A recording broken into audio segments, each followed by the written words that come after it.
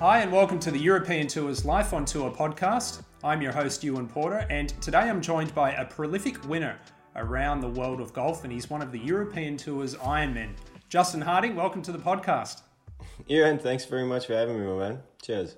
Well, look, you've got a fascinating story to tell. You've had an incredible journey, really. Let's go back to where it all began in the Western Cape in South Africa. Were you always set for global golf domination, or were rugby, cricket, surfing, were they the focus growing up?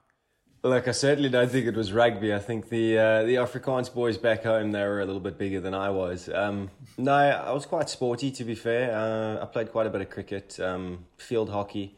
But I mean, at the end of the day, I went to Paul Roos Gymnasium and ultimately just kind of chose individual sport. I found that it gave me the best opportunity to succeed.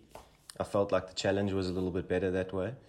Wasn't overly reliant on teammates, if that made any sense in terms of getting my own success out of it.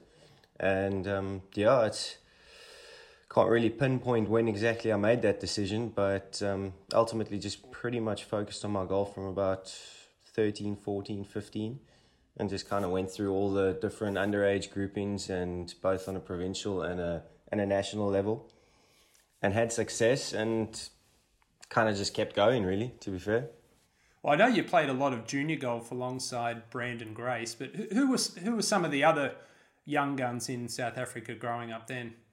Well, Gracie and I were together, George Coetzee, Louis de Jager. There's quite a few of the South Africans. You'll actually find a lot of South Africans that have come out on tour now, all kind of played together at the same age groups. It's actually pretty cool how it works. I mean, the younger guys have all now played together as well. But a couple names that you might probably not know of that really actually gave me a hard time and probably beat me on a regular basis was Anton Haig, who came out early and won the Johnny Walker back in the day. And then Matthew Kent, youngster also from the Western Cape. Matthew was unbelievable. I always kind of felt like whenever I went into a tournament back then, if I beat him, you were always going to be hunting for a trophy type story. So there were a couple guys. Trying to think. I think just at the end of the day, South Africa is just filled with a hell of a lot of really good golfers, and I mean we're just super competitive by nature and aggressive as well. So it kind of suited us to kick on and challenge ourselves at both a junior level and then at a different level a little later on in life. Look, as professional golfers, we're very lucky to be able to travel the world and meet some of the people we do and have some really amazing experiences. But I know myself, I reflect on my junior days. They're some of my fondest memories. Do you feel the same? Yeah, absolutely. I think back then you kind of appreciated them quite a bit more. I mean, it was you'd leave the house and you'd come home and you'd pick up a trophy, or I mean, the events that we were playing in, you'd win like a pack of meat or a rack of lamb or something like that. So the parents were always happy when you came home. There was always a smile on their faces.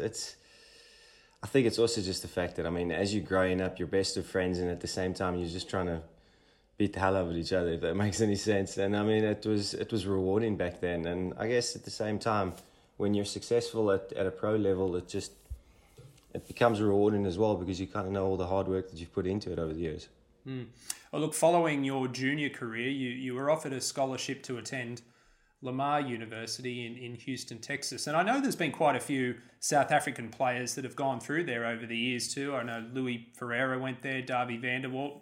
Did that influence your decision at all? Because I imagine you had quite a few offers. Yeah, funny enough, I actually didn't really. At that point in time, there weren't really a lot of South African golfers that had gone over and played. You'd had your stretch a few years before that where a couple of the guys, Wesley Tucker and Tim Clark, and a few of those guys went to NC State. Mm-hmm. But it was also very much the type of situation where if you had a couple of South Africans at a particular school, you kind of had a route in, but your bigger schools didn't really have their eye on South African golf at that point in time. Only really became relevant when we started having a bit more success, and then the University of Texas obviously got their eyes on Brandon Stone and Dylan Fratelli. But yeah, I think I had an offer from North Florida University up in Jacksonville. Yep. And I mean, it looked like a pretty nice place. I think it's like the Beverly Hills of Florida. But Darby van der Walt was over at Lamar University, and he kind of said to me, "Listen, why don't you come over here? It's all right. I mean, the town of Beaumont's not exactly special by any means, but the program was very good. The golf course was good, and they had a good vision in terms of trying to get the best out of the group. And we had an unbelievable first couple of years with our team. We were hugely competitive. I think we finished 9th at Nationals the first year that I was there, and then 3rd at Nationals the year after. Obviously, with recruiting, the team wouldn't say lost its mojo a little bit, but you have guys moving on, and just added a little bit more pressure on the youngsters coming through. But no, ultimately it was a really good 4 years. Again, it was one of those situations where I was 18 years old. Either I turned pro, know nothing about tour life or how to navigate things. Difficult to rent cars. You're going to have to travel with your folks, this and that. Collegiate golf and challenging myself over there was the next step forward, really. Well, you referenced you had a pretty successful career. Upon graduation there, was the initial plan to remain in the US then at that point, or did you always sort of want to go back home then? To be fair, it was either I stay over there or I come back and do Sunshine Tour Q School. Because if I had stayed, then I would have missed the opportunity to do Sunshine Tour Q School, and then therein obviously missing an opportunity to play that following season in South Africa. So I just came back home, got my tour card, had an absolute nightmare of a first year really. I think had to pre-qualify for about 9 events. I missed all of them. Actually, the first one that I did qualify for was the event that I won. I got a spot because Ernie withdrew. He couldn't make it. He was one of the title sponsors, so he was obviously asked to play, but he couldn't make it. So I got a spot. And yeah, went on and won. I think it was Vodacom Origins of Golf at Samola. No, I've already forgotten where it was. Obai. Sorry, Obai. Well, your record on the Sunshine Tour it's absolutely phenomenal. You didn't just win in your first season, you won in each of your first 3 seasons, 7 wins on the Sunshine Tour. And I know you travelled to some incredible places there throughout Southern Africa. I mean, how do you reflect upon your time playing there? No, look, I loved it. I mean, I obviously try and go back and play as best I can. But as I said earlier in the show, I think since I've got off the Sunshine Tour and played in Europe and seen the guys come through from South Africa, I obviously knew how hard it was to make it onto the European Tour, just obviously through navigating the qualification school and stuff like that. But I think the quality of golf down in South Africa and on the tour is underrated. I think it's actually exceptional in comparison to a lot of other places. The only issue is the fact that they're obviously starving for sponsorship and money. So the guys aren't playing for a bucket load of cash in comparison to a lot of the other tours in the world, and it's probably the one reason why they are actually coming out as good and as ready as they are. Look, it's a credit to Thomas Abt and Selwyn Nathan and all those involved on the Sunshine Tour. I mean, it's creating a very good product and pathway for the youngsters. Well, I think that word pathway is really important, because when I see the alliance that the European Tour have alongside the Sunshine Tour, it reminds me of 15, 20 years ago here in Australia. To begin the season, we used to have what was the nationwide tour then, now the Corn Ferry Tour. We used to have 2 or 3 events out here to start the year every year when it was too cold in the US. And that went on for a good 7 or 8 years. And the amount of Australians, like Mark Leishman, for example, he was one that came through and earned enough money to get on the nationwide tour then. But there were so many Australians that qualified to play the nationwide tour via that route that, it really does offer some terrific opportunities for South Africans. And I know a lot of players from South Africa, like a Trevor Fisher Jr., for example, have played their way onto the European Tour that way. Yeah, no, look, I think without it, it obviously just makes things so much more difficult. Touch wood, I've had to go to Q School once. It was a nightmare. You go from first stage in Spain or in Italy to last stage, and if you don't make it, you just pack your bags and you go home. It's an absolute grind, and then come to think of it, you get your card and you only get a minimal amount of events, and they're all low purses, so you're having to really try and put some finishes together to kind of secure your card for the following year. I've always kind of looked at tour schools as like 2-year projects. You kind of have to play the first year and just try and put up as much money as you can to almost exemplify yourself for the following year. I know Asian Tour was a lot similar to that as well. I did things a little bit differently, of course. So I gave the Q School a skip, which was an added bonus. But I mean, I think the same applies for that. It's just, I think, taking advantage of those co-sanctioned events and the tri-sanctioned events and those pathways that you speak of is just, I mean, it's like gold dust. If you get the opportunity to do it, you just have to grab it and run. Well, apart from a few co-sanctioned European events and the 2013 Open, which you played at Muirfield, you toiled away for 8 seasons on the Sunshine Tour, and then 2018 won back-to-back events in Swaziland, earned an invitation to go and play the Indonesian Open on the Asian Tour, just happened to go and win that. The following week, won again at the Royal Cup in Thailand. You're still the only player in Asian Tour history to win their first 2 events on that tour. I mean, what was the recipe behind that that torrid stretch? I wish I could tell you, because I've been looking for it ever since. No, it's I think back end of 2017, early part of 2018, I kind of wouldn't say I was kind of treading water, to be fair. In South Africa, I was competitive. I'd play one week and I'd play well, and I'd maybe scratch a win or a top 5. But then the following week, if I wasn't in contention, I'd kind of just go through the motions type story.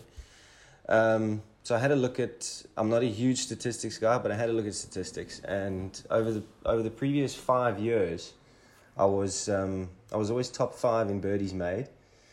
But then I was looking at my stroke average, and I kind of figured, well, I'm probably top 5 in bogeys made as well then, if that's the case.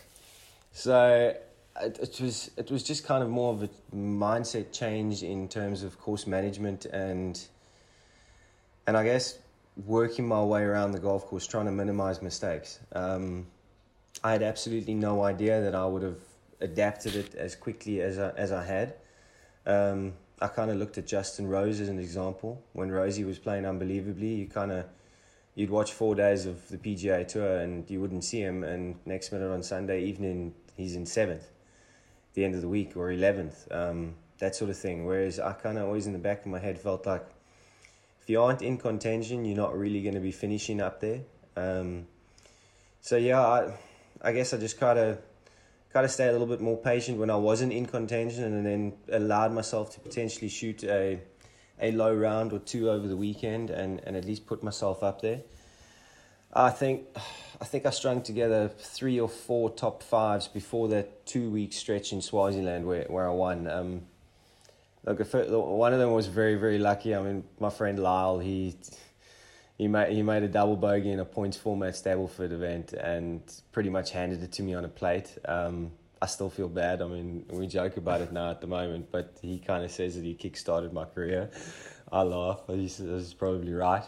But yeah, ultimately it was just a lot of good golf. It was not a lot of mistakes, keeping bogeys off my card, ultimately just adding up the birdies and seeing where it was at the end of the week. The Sunshine Tour then went obviously into a break period, winter break, and I was trying to find a place to play just about anywhere. Someone mentioned Asian Tour to me, and I was like, yeah, okay. I didn't quite think I would like Asia, to be fair. It was a long way from home. It's just different. There's not a lot of South Africans. I didn't think there was going to be a lot of English spoken, to be fair. I mean, it was a bit naive in my ideology, but went over. It was hot as hell. But yeah, I just kind of kept going and found myself in a position to win on Sunday. And I still think that was probably one of the hardest rounds of golf I've had in a very, very long time. myself, friend of mine, Scott Vincent, who's been playing great over in Asia and now in Japan for a long time, and Siwon Kim were in the final group. And me obviously going over on an invite meant that it was win or go home.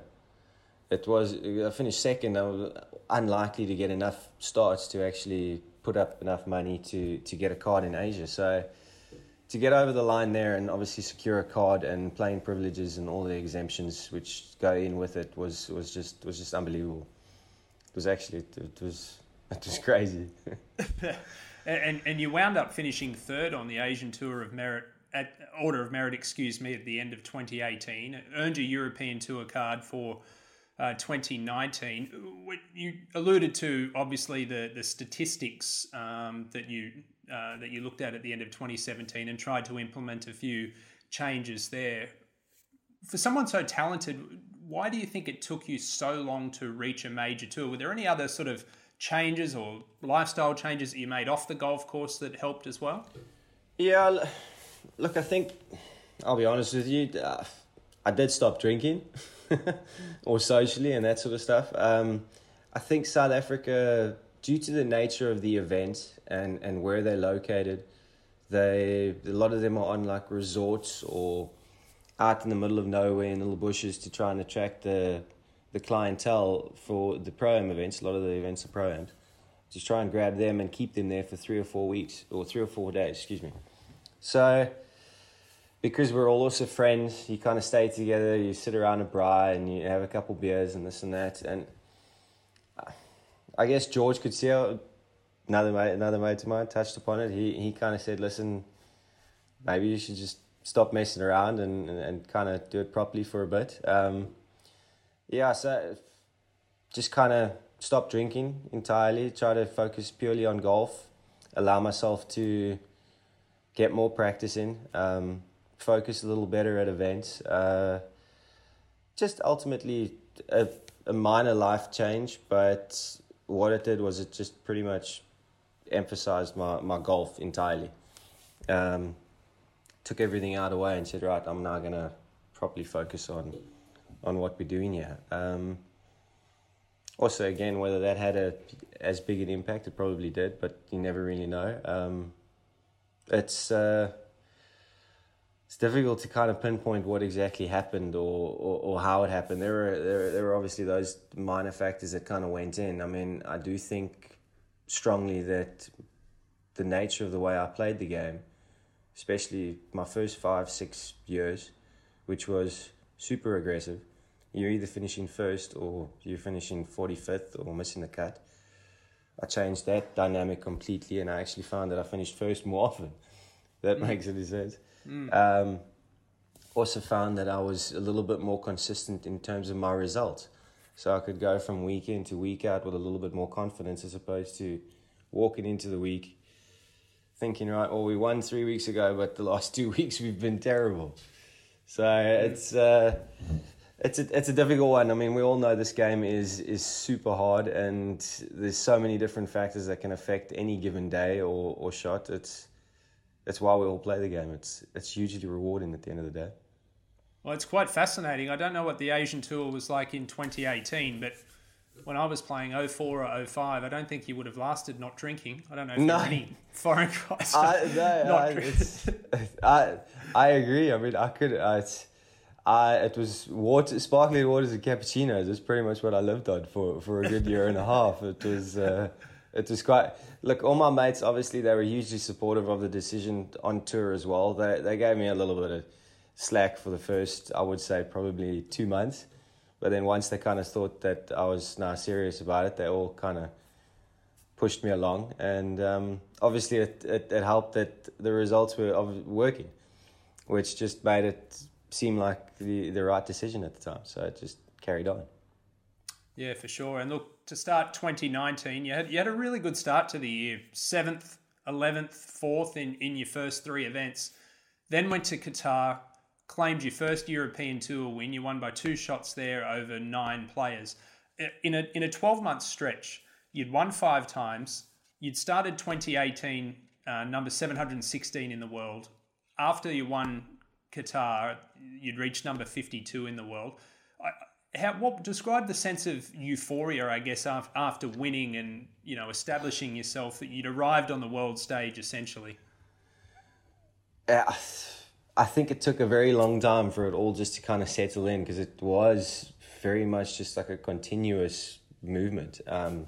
Every time I kind of went anywhere, I was playing to try and get somewhere else. So it was almost like I had like a constant goal the whole way around. It wasn't like I had set a goal in the beginning and you kind of work your way through it and you map your way out of it. It was almost like there was a road there and you just had to keep following the road. You just couldn't take a turn. It's amazing when I think back upon it, because it is remarkable how it went from pretty much nowhere to somewhere very quickly. I mean, although Giggle or Mike Tirico and the boys there in America were always saying, right, well, he was in Zambia and then he's now at the Masters in the space of like 14 months or something ridiculous. And they rattled off all the different top 10s in different countries I'd played golf in over the last 18 months. It's an unbelievable journey, it really is. But it shows you what pathways, those things that we touched on earlier, actually can do for the game of golf, because I didn't think it was possible at the time, obviously during the process, and as we kept going and as I kept playing well and posting results, I kind of knew that, maybe I can actually get to these levels. Always kind of thought that I was competitive and a good enough golfer to compete in the European Tour. That was never a doubt. It was just the struggle of getting onto it. That was ultimately the biggest challenge. Yeah, well, look, not long after you won Qatar, I mentioned that you reached number 52 in the world after that win. Well, you reached the top 50 not long after that. That earned you your first trip to the Masters at Augusta National, and you finished 12th there on debut at a venue that's notoriously difficult for first-timers. So how did you adapt so quickly? Or were you disappointed with 12th, given the fact you'd won everything prior to that? No, I suppose you could never be disappointed. I kind of said going into the week, it was all just about handling my emotions. If I handled my emotions well throughout the week, I would have been okay. And for the most part, I birdied the first hole. I said to Alan, my caddy, I said, right, let's leave. We're out. I mean, we've come. It's not going to get better than that. So from that point onwards, I spent the entire week under par. I was never even par at any stage in time. I was birdied the first and under for the rest of the round. So I thought that was pretty cool. And then, the first time I dropped off the leaderboards at any stage in the event was when I bogeyed the 10th hole on Sunday. And I was like, okay, well, that's a bit annoying, because we always have this T12 gets you back the following year. Ended up making a couple birdies, and then I think I hit it in the water on 15, which was just a dreadful mistake, and made a bogey there, which dropped me back again. And Alan and I were saying, right, well, we're going to have to make birdie up the last. We just have to do it. And I hit it obviously further away than I would have liked, but I poured it in. It was a cool moment. I don't give it too many fist bumps, but I gave it one there. That was pretty sweet. Walked up into the scorer's hut. The dude says, well played, well played. I said, listen, how many people are still coming to finish? And it was Poulter coming up the last, and the guys were trying to interview me, and all I was concerned about was what score Poulter was making. But yeah, look, I putted well that week. I putted unbelievably. I found good speed early on, and the greens just didn't really intimidate me, to be fair. I think there's times where they get super fast and stuff like that, but yeah, I can't explain it to you. I just saw the lines, but I think I saw the lines because I had good speed. It wasn't like I was standing there concerned about racing 6 feet past or this and that. And the interesting thing about Augusta is we've all played it so many times in our mind because we watch it every year. So you kind of know, right, well, you hit it there on 7, or you lay it up down there on 11, or you go there on 12. Ernie helped me. He kind of said on 12, you just hit it straight at the bunkers.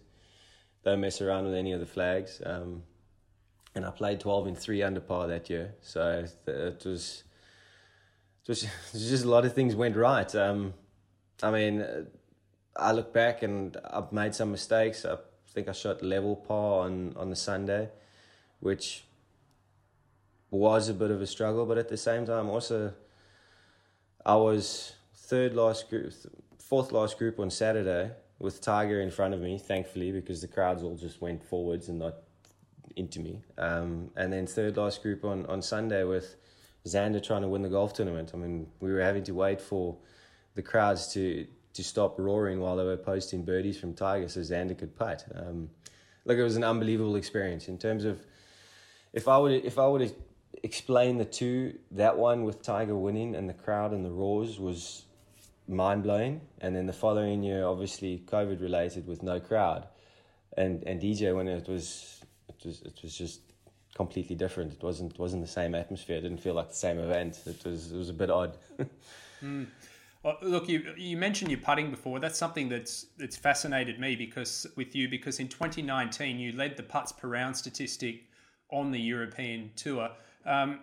You use a broomstick putter, and you've used one for a long time. Given the fact that they banned anchoring the putter in 2016, was there an adjustment period for you, or is it something that came pretty naturally? I actually stopped using it. I didn't even think twice about it, to be fair. They banned it and I went to a short putter, and I putt all right with a short putter, but I obviously putt a hell of a lot better with a long one. I kind of, when was it? I won, but again, I was having inconsistent results. Bit of a streaky putter, if you would say that. You'd have a week where you hold everything, and then another week where you just don't feel it and stuff like that. Alan, my caddy, had actually suggested at the time, he was working for George, but we played quite a bit of social golf together back home in Stellenbosch. And he had said, listen, why don't you just go back to the long putter? And I didn't think it was going to be very stable with it being away. I thought, well, if the wind blows, it's going to blow all over the place. Because, let's be honest, the long putter is probably a bigger challenge in the wind than any other one. It's a hard one. But funny enough, I gave it a try, and I actually liked it because it's got more of a pendulum. Obviously, with it anchored and up against your chest, it creates that minor arc. And with it away, it kind of feels like it can be a straight back, straight through, or a little bit closer to that. And yeah, it was just ultimately about trying to get the right weight for it and allowing it to kind of do the work by its own. Yeah, it was a good move. Look, it's made me some money, so it works. I mean, it's not foolproof. It still misses. I'd like to have the putt back again at Celtic Manor in Wales a couple of weeks ago. But having said that, I didn't want Nutch to 3-putt in regulation as well. So he deserves it, and it was a bit of an odd one. But yeah, I've made too many putts to really take back a few that I've missed. You certainly have. It's done you the world of good the last few years. Look, you're living in the Surrey region of England now, just outside of London, with your girlfriend Leah. Is that your permanent base? Yes, yeah. That's I've kind of been here for about 14 months, give or take. Okay. It's nice. I'm 10 minutes from the golf course. It's easy. 20 minutes from Heathrow. It's a little bit, from that aspect, it's a little bit closer to what I had in South Africa, in terms of just golf course and ease of travel and getting out. I mean, ultimately speaking, the majority of the world don't really think too much about living too close to an airport. But when you travel as much as we do, you don't really want a long commute once you've already commuted, if that makes any sense. No, not at all. I mean, look, there's so many wonderful golf courses in that Surrey region, and a lot of top tour players live there, and you practice and play out at the Wisley, which is one of the best golf courses in the region. What's a typical week off for you look like? Are you resting? Are you grinding? Are you playing money games with other tour players? Yeah, it's actually funny enough. It's changed. I mean, you'd probably find 3 years ago, my weeks off would still constitute 4 or 5 rounds of golf, whether it be socially with a couple of the members at Stellenbosch Golf Club or my dad. But at that point in time, I was also doing 23 weeks in South Africa when travel was actually pretty easy. I've found that over the last year or so, especially playing the European Tour, my off weeks have a little less golf in them. Maybe a couple rounds here and there, and just a bit of work on the range. I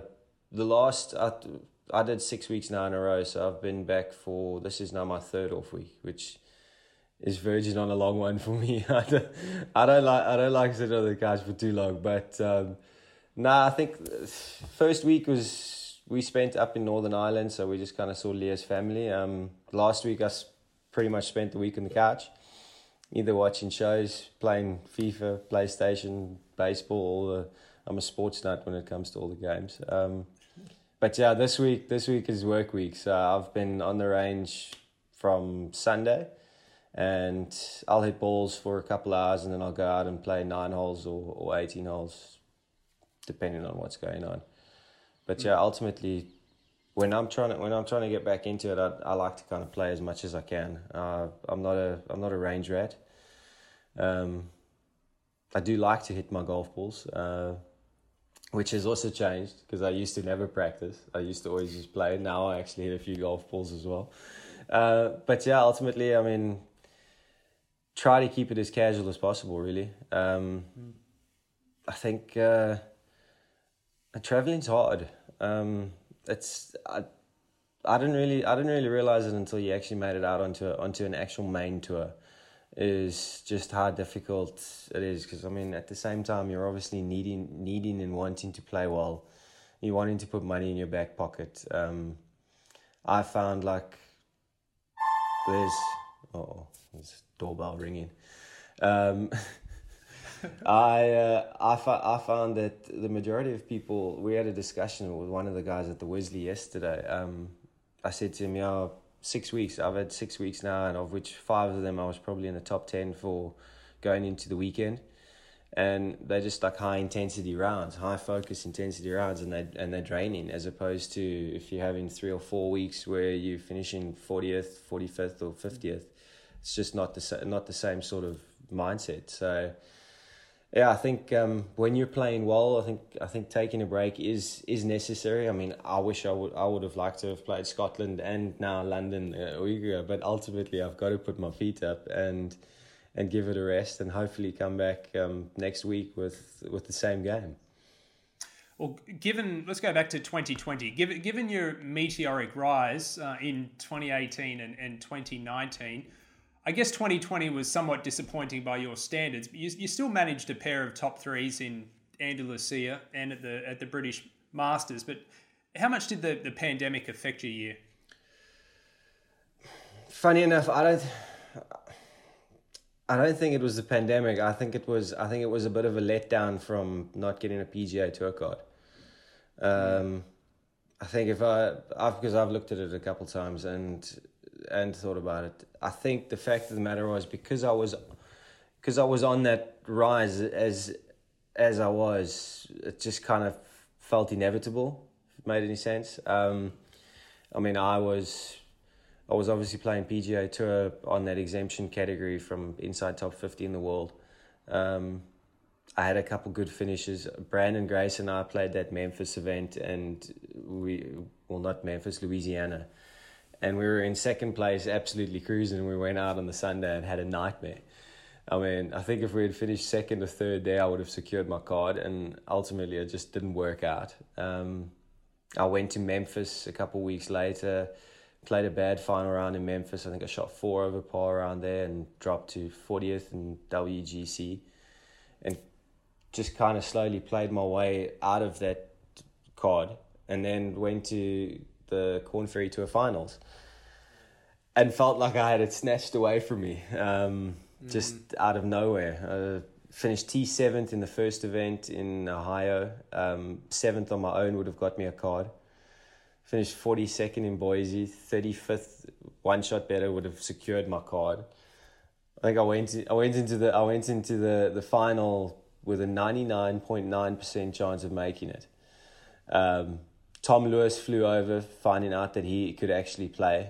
Ended up winning. So he cost me. And then, I mean, I missed the cut, so I put it on my own and left it with other people. And ultimately just sat there watching on the Sunday evening, just it all transpire. And coming down to the last putt, Lanto, who's a mate of mine, and we joke about it all the time. He missed about an 8-footer to get us all in. Instead, I was the only one left out in 26th. So that, I think, hurt. Because, as I said earlier in the show as well, I mean, America is obviously where you want to play golf. It's where you want to challenge your skills and play against the best golfers in the world on a regular basis. So I think not getting that hurt. And psychologically, there was probably a bit of a dent for the majority of 2020. Having said that, I think if I get over the line in either Close House or Valderrama, it changes the year completely. Renato played really well at Close House in finishing that off. I didn't really feel like I had too much of didn't feel like I had any momentum throughout the entire day there. Did feel like I would maybe snatch it there at Valderrama though, but ended up hitting it in the trees on 18, which isn't too difficult to do. No. And made a mess from there, but it was an odd year. It was a weird one. Obviously, we had the COVID break, and we had 4 months of no golf and practically no practice. And we came out in the European tour, and Keith and his team, and Andrew Murray and all those guys, obviously did an unbelievable job in being able to get us back out on the golf course playing. That UK swing was pretty cool. And yeah, it's just probably a lot of lackluster slack golf, to be fair. And yeah, I'm ultimately probably glad that I got through it all. I was disappointed because I missed the 3 in South Africa at the end of the year. I was injured. I'd gone over and played a Corn Ferry Tour event and slipped down the stairs outside the golf club on a rainy day and screwed my back up completely and went to the Masters trying to swing it with one hand. Wasn't any good. Myself and Eric Van Rooyen and Shane, the two of us, were sitting there on the hospital beds in the mornings. He ended up not being able to go out, and I ended up trying, and it was a waste of time, and I had to pretty much pack in the rest of the year. So it was a bit disappointing, but at the same time, it was probably motivating as well to make sure that I went into this year with the right mindset and try to take it on.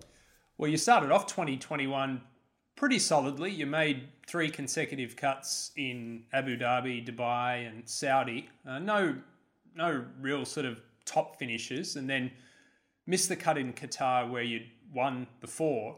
And then the following week, you captured your second European Tour title at the Kenyan Open. You beat Kurt Kitayama by a couple of shots there. Given the relatively lean patch leading into it, and then the injury at the back end of 2020, did that win surprise you? It did. It didn't surprise me because of where it came. I'd had success on the golf course in 2019 when Guido Migliotti won. I came second. So I kind of knew that I liked the golf course. We kind of had a set plan going in. We did a lot of good shots around there, so there were a lot of good vibes and not a lot of bad memories. So I knew that I would be somewhat competitive. Getting over the line, I think I said it in my interview after the round. I mean, it's hard getting that second one. It's almost harder than the first one. You kind of feel like, right, well, that first one you've got, it's a monkey off the belt, but I think it's more the second one which is the biggest monkey.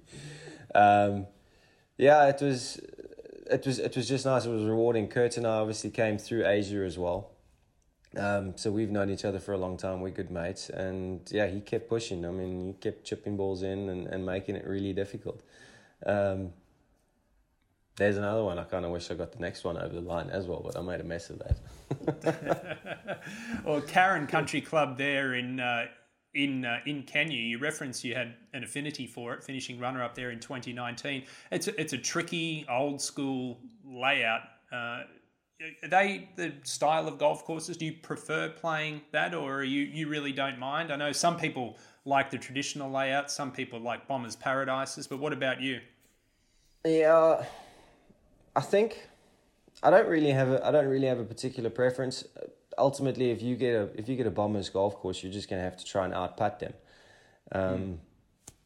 And I feel like I'm decent with that club in my hand, so I've always got a chance regardless.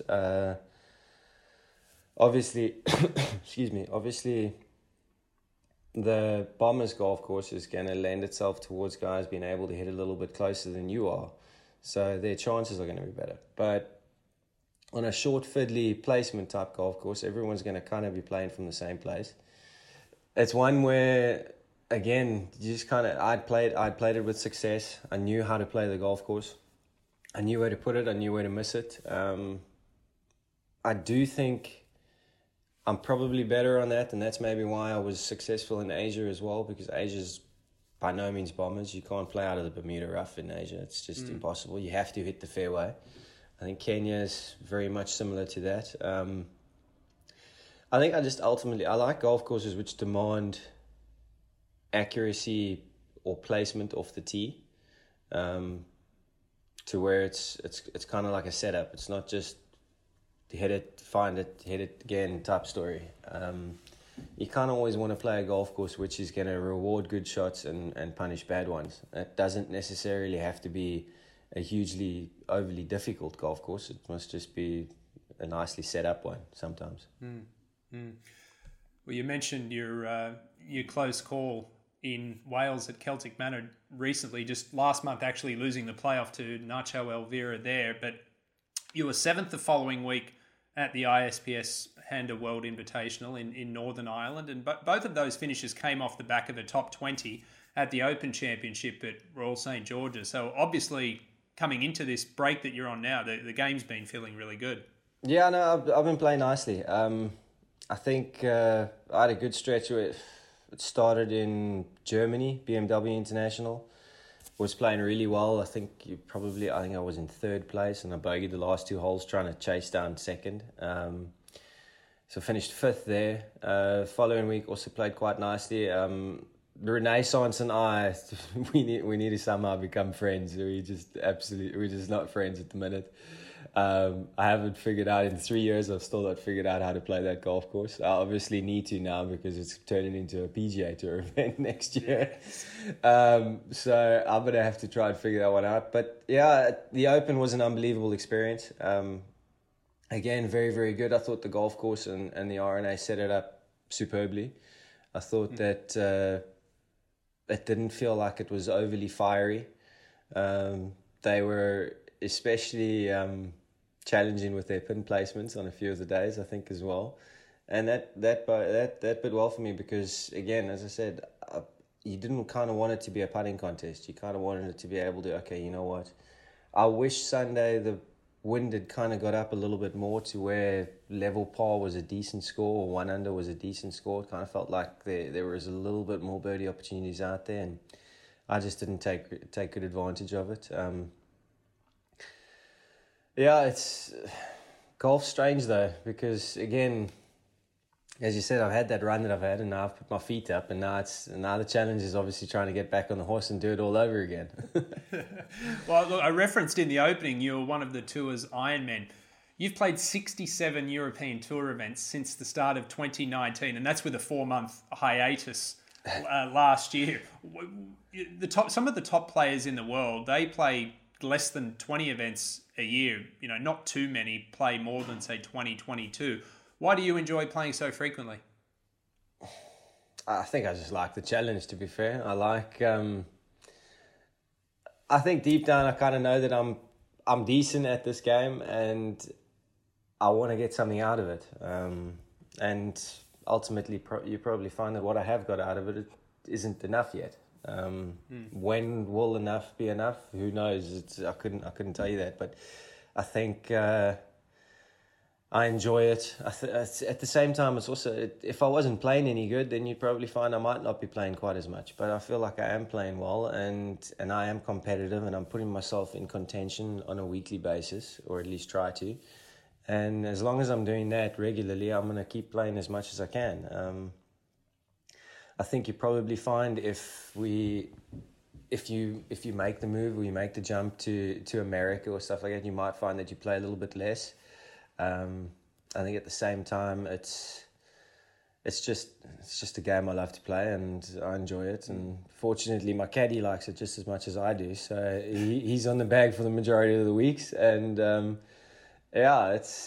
can't really tell you why, but I just like it. Well, you mentioned before too that being in contention, which you have been pretty regularly, it can be emotionally draining, and also playing that much. There's also it can pose some physical issues as well. So how does your a typical tournament week look to you? How do you prepare? Do you sort of taper off a bit after an event? Yeah, well, I'll normally always take the Monday off regardless. So if you've played the week before, you travel Mondays, either Sunday evenings or travel evening or Monday morning. You've always got your Wednesday pro-am in the back of your mind. So I'll go out and I'll play 9 holes here. Or I used to play more holes. Now I don't play quite as many holes. Now I'll only maybe do a 9 and a 9. A little bit of practice, work on something that maybe was a bit out the week before, but ultimately not really try and find anything drastic. Just try and, I guess, go out and see what the golf course kind of, how it wants you to play it. I think that's where I've got a little bit better in over the years, is actually playing the golf course how it wants you to play it, as opposed to you trying to play it differently. In the past, I always kind of said, right, well, if it's a drivable par 4, you're going for it. Whereas now, is it really worth it?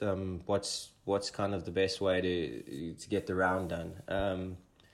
Plot your way through golf courses, stuff like that. So I do quite a bit of that from, I suppose, Monday to Wednesday, and then once Thursday comes along, anything can happen really. You never know what weather's going to do, how you're feeling, this and that. You just got to try and adjust to the situation as best as possible. How good's it been having the fans back lately? Yeah, very good. No, I love them. I enjoy them. It was a strange period in time when we didn't have them around. It's like you'd make a birdie and there'd be birds chirping. It would be like odd. We almost kind of used your playing partners as like cheerleaders. It was strange. I think at the same time, a lot of the bigger names, your top 20 in the world, your PGA Tour stars, I think they struggled with it more than maybe us European Tour players who don't always play with the same number of fans. I think the European Tour, barring your major events, the majority of them, they have a crowd going with your final groups and your lead groups and stuff like that, where I do find that a couple of the youngsters out on tour, they've probably had the added benefit of not having the fans because they haven't really played under the pressures, which, I mean, I joke, Garrick Higo, do we play golf together almost every week? I didn't realise, but the PGA Championship was the first time he played a golf tournament with a fan. I mean, it would have been on the European Tour for 2 years. So Gosh. It's just a completely different dynamic. It just makes golf a little bit stranger. I mean, I wouldn't say I'm used to it. The Sunshine Tour doesn't play with a lot of fans as well, so I mean, it kind of just felt like playing back home. But yeah, certainly with them there and cheering you on and stuff like that it's special. I mean, the Open, I was having a laugh. I played with Paul Casey on the Saturday. And Alan, my caddy, still chirps him and says, it's Paul Casey from the UK. And Alan said, no, it's Paul Casey from Arizona. But the UK fans loved their own players. It was beautiful. It's special. I mean, if you've got a group and you know the people out there and they're allowed to cheer you on and support you, it can only be helpful in terms of your own success. Look, I know the South African golfers, you're a close-knit bunch. The Australians are as well. You mentioned you played golf with Garrick Higo nearly every week. Who are some of your closest friends out there? Who are your regular practice round buddies? George and I play quite a bit together. George Couture. We always play together. We always have a bit of a money game. I've actually got Garrick's cash in my pocket, or I'm waiting for it. He hasn't been back yet. He's living the dream there in America at the minute. He can afford it. Come on, Garrick. No, you can't afford it. But yeah, Dean Burmester, Louis de Jager, we all kind of try and play. Christian Bezuidenhout. Yeah, we try. I mean, it's difficult, especially with scheduling. It's a little trickier trying to get the right tee times, and some people like to play early and some people like to play late and only do 9 holes and 18 holes. So you got to try and navigate that whole process each and every week. But ultimately, we try and get together as much as we can and have a bit of a game and a banter, and ultimately see who's up going into the week. I know your girlfriend Leah, she travels with you to a lot of tournaments. How important, how influential has your team been in helping you take that or reach the next stage of your career? Very good. I think I touched on it obviously earlier in the show as well. When I was still in South Africa, making that adjustment, family, friends, and golf club were all hugely supportive, and probably without them, I wouldn't have been able to actually manage the whole situation. But yeah, from now, this point onwards, Alan, my caddy, he's hugely influential in terms of my success on and off the golf course. Leah as well, she's a rock. She's got her own business, which drives her up the wall, but she's hugely supportive of my career and allows me to go and play as much as I do. And yeah, ultimately, I mean, you kind of need to have those stable things in your life to where you can, if things are going badly, touch wood, they don't really turn that way too much, so that you can sit down, relax, and try and get through it and get over to the other side. Oh, look, you could consider yourself very unlucky missing out on President's Cup selection back in 2019 at Royal Melbourne. Next year, Quail Hollow, making that international side. I'm assuming that's got to be very high on the priority list. Absolutely. I kind of played my way out of that team, to be fair, in 2019. I didn't quite match the results I was matching earlier on in the season. And a couple of the guys were playing well, and completely understand Ernie's thinking and thought process in terms of his selection. Having said that, next year is obviously a special one as well. I mean, it's a team. I've watched Brandon, I've watched George, I've watched Louis, I've watched these guys obviously represent South Africa on the highest of stages, and I mean, you want to make the team. It's just at the same time, there's a strong contingent of South African golfers, especially that are all vying for the same spots. I mean, you've got Louis, Brandon, who's playing well, Christian Bezuidenhout, Gary Kigo, who we touched on and spoken about. Dean Burmester's right up there as well. Dylan Fratelli. I mean, there's a lot of really good South African golfers, and I mean, can't pick them all. No, can't pick them all. You don't have to worry about Rory Sabatini anymore. No, we don't. He's actually, interestingly enough, playing in the Czech Masters this week. I saw that. Yeah, he's changed to Slovakian. So look, credit to him, eh? He did well, got himself a medal. Absolutely. Hey, look, you're currently 20th on the Race to Dubai standings. There's lots to play for the rest of the year. What are your goals for the rest of 2021? Ultimately, just keep trying to do what I'm doing. Put myself in contention. If I can sneak another win, then that would be awesome. That would be a bonus. I think I'm not really a huge goal setter, to be honest. I mean, obviously, beginning of the year, you'd obviously like to make it to Dubai because that just means that you've had a decent and successful season. So I think with that being wrapped up, obviously just try and slowly but surely plod my way up the order of merit, the Race to Dubai, and see if we can finish as high as we possibly can. I think I got 26th in 2019 or something like that. So try and finish better than that. Maybe sneak into the top 20 or into the top 10. And yeah, ultimately, I want to go back to South Africa and obviously try and play well in my home events back there. I'd missed them last year, so I want to go and give them a shot and see if I can maybe do what Christian did last year and just pick up trophies each and every week. Well, you've done plenty of that in the last few years. But look, you love playing golf. 35 years old now. Where do you see yourself in 15 to 20 years from now? Ewan, that's an interesting question. I don't want to look that far ahead. No, I couldn't tell you really. Whether I'll be playing golf, I mean, maybe. Darts in the Champions Tour, unless you get into America. I mean, that Champions Tour is like pretty much a closed circuit. Hard to get into that. So you probably just got to look at trying to get the best out of your golf for the next 10 years, and then hopefully just live the rest of your life as best you can and without any stress.